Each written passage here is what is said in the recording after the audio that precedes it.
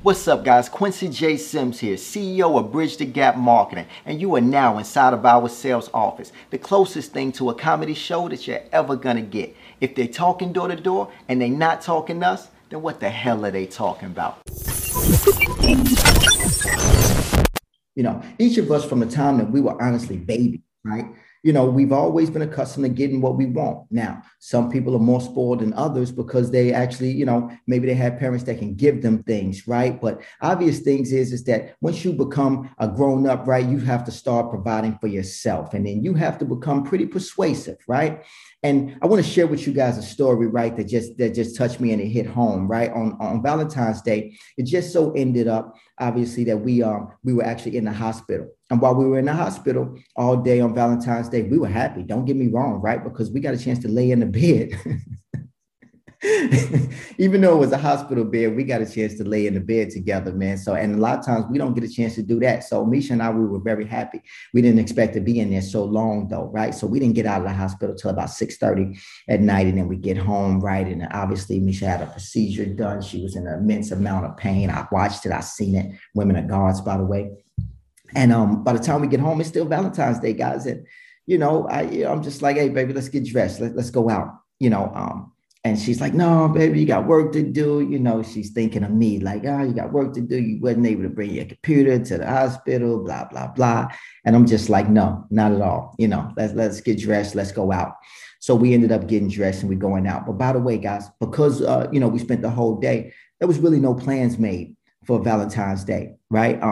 But that's something that I always pride myself on. I'm pretty persuasive when I need to be, right? So we drive all the way out to Jersey. Do I know where we're going? No. But, I follow the water, right? I think to myself, like, what's the best areas in Jersey that I really know are being built up right now? So I go there. That's where I started at. Then I Googled in the area, 5-star restaurants, that type of deal. And I knew what I wanted. I knew what I was looking for. I was looking for ambiance, right? I'm looking for a skyline. I'm looking for the last thing I'm thinking of is good food at this point, right? I'm thinking ambiance. I want to just be with my baby right now at this point.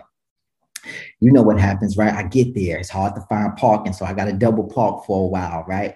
Then, of course, I get out the car, go inside the restaurant, and the restaurant is fully packed. I mean, of course, I need reservations, right? So now my persuasive skills have to kick in now at this point. So now I go to the counter and I'm speaking to the girl, and she's like, no, we don't have anything available. I'm sorry. And this is all she keeps saying to me is, I'm sorry. And I just keep smiling harder.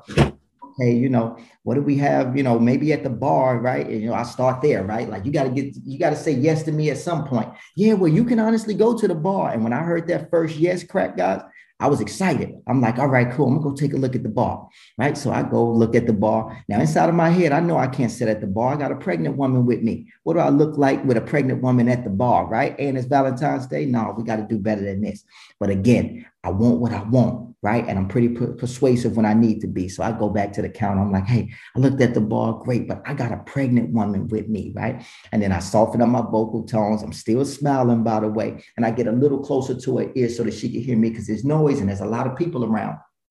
So it's a lot for her to focus on, and she's not focusing on me just yet, right? So obviously, she's like, you know, let me see what I can do. So now that went from a hardcore stern, no, we don't have reservations. You cannot get in here. So we possibly got space at the bar. And now I moved the bar up a little bit to, let me see what I can do. Right now, obviously, I got to use all I got. Now, of course, I had to use the we're pregnant thing. Right. So obviously, right, I got to wait for a little bit. So I go back to the car.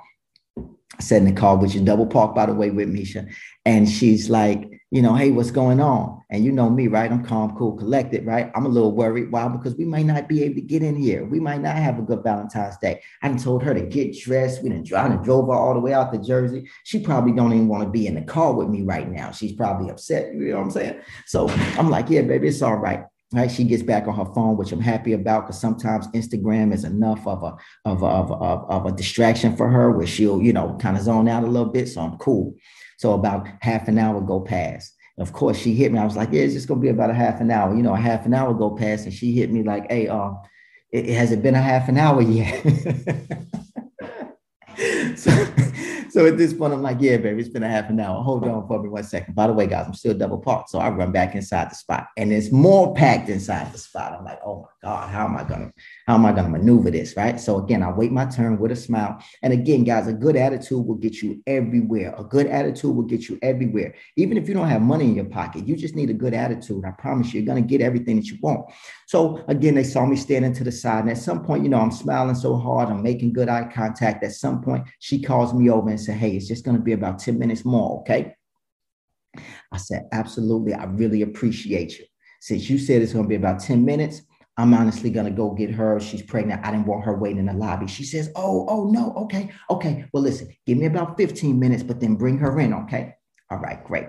So now she's on my side, right? It went from a hardcore stern no to her being on my side. She is really going to take care of me now. So obviously right now I got to figure out the double park thing. What do? I jump back in the car. I run and find parking. We find parking. We get out. It's cold, by the way. We get inside the spot. And sure enough, when she saw her eyes lit up. Why? Because I've been talking about this pregnant woman that I got with me all night, right? I didn't use this as a tool. So of course it goes from, oh, hey, how you doing? You'd have thought they were best of friends, like as if they knew each other, right? So now all of a sudden, it's a good conversation. Hey, do you have any kids? No, I don't have any kids, but I treat my nephews just like they're mine. And honestly, I know what you're going through and we're going to get you a seat and all.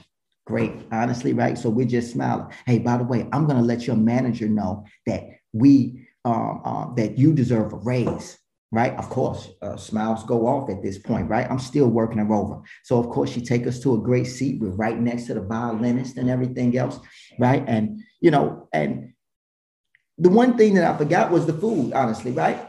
I don't know what the spot and the food tastes like. I'm so persuasive in making sure that we got a good spot to eat at, right? I honestly did forget about the food. And if you guys know anything about high-end food, it never tastes as good as just going around the corner to the chicken spot. You know what I'm saying?